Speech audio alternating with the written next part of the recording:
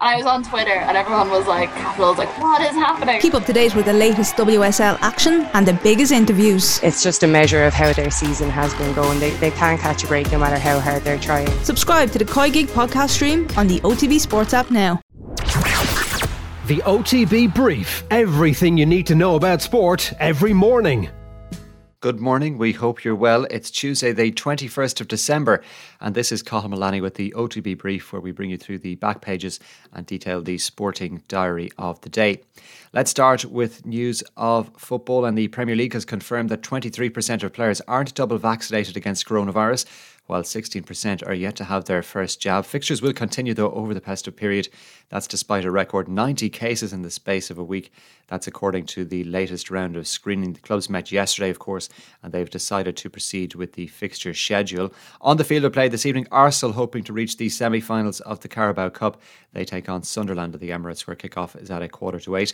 Meanwhile, in terms of the World Cup and it becoming a biennial competition, Gianni Infantino, the FIFA president, believes that a majority of countries would be in favour of that if a vote were to be held. Member associations were informed yesterday that a World Cup every 2 years could increase revenue by almost €4 billion.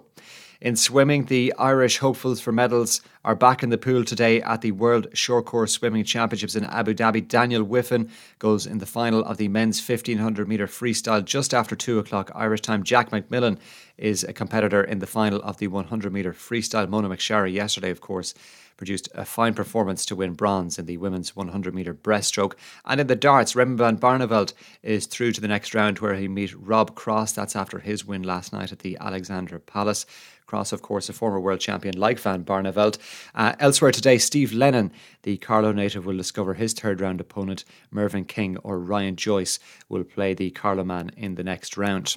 Let's take a quick check on the sporting back pages for you this morning in the papers. We'll start with the Irish Examiner, whose front page picture and headline reads, Booster shot, festive football gets the green light. That's coverage of the Premier League's meeting yesterday and the decision to proceed with the current fixture schedule. Also on the front, they single out Mona McSharry's success at the World Swimming Championships yesterday, and also some interesting research in the papers this morning from Teneo, who have undertaken research into the opinions of the Irish public on some of our athletes and our sporting heroes, and the research shows that the most admired athlete from those surveyed, a joint honour at the top of the list for Katie Taylor and Kelly Harrington, both of whom registered 16% of the vote. Rachel Blackmore and Johnny Sexton are next in line with 9%. That's research from Teneo Ireland, and coverage of that in the Irish Examiner sports pages this morning. In the Irish Times, they have coverage on the front of the sports section from Jerry Thornley on the EPCR's decision to cancel Leinster's match with Montpellier in the Heineken Champions Cup last week. And Jerry Thornley writing that the Leinster ruling is unlikely to be reversed. They were hopeful that they may be able to appeal that decision given some subsequent decisions from the EPCR, but Jerry Thornley writing that that is unlikely to be reversed. Elsewhere in the Irish Times today, Malachy Clerkin writing on Ballyhale Shamrocks' exploits as they cruised to another Leinster club hurling title at the weekend, while there's also coverage from Paul McGuinness on that news from FIFA about the biennial World Cup and it becoming a distinct possibility, according to Gianni Infantino. In the Irish Independent sports pages this morning, details of an interesting comment from Pep Guardiola on Jack Grealish and Phil Foden. He has warned the pair about their off-field behaviour after they were left out of Sunday's trip to face Newcastle United.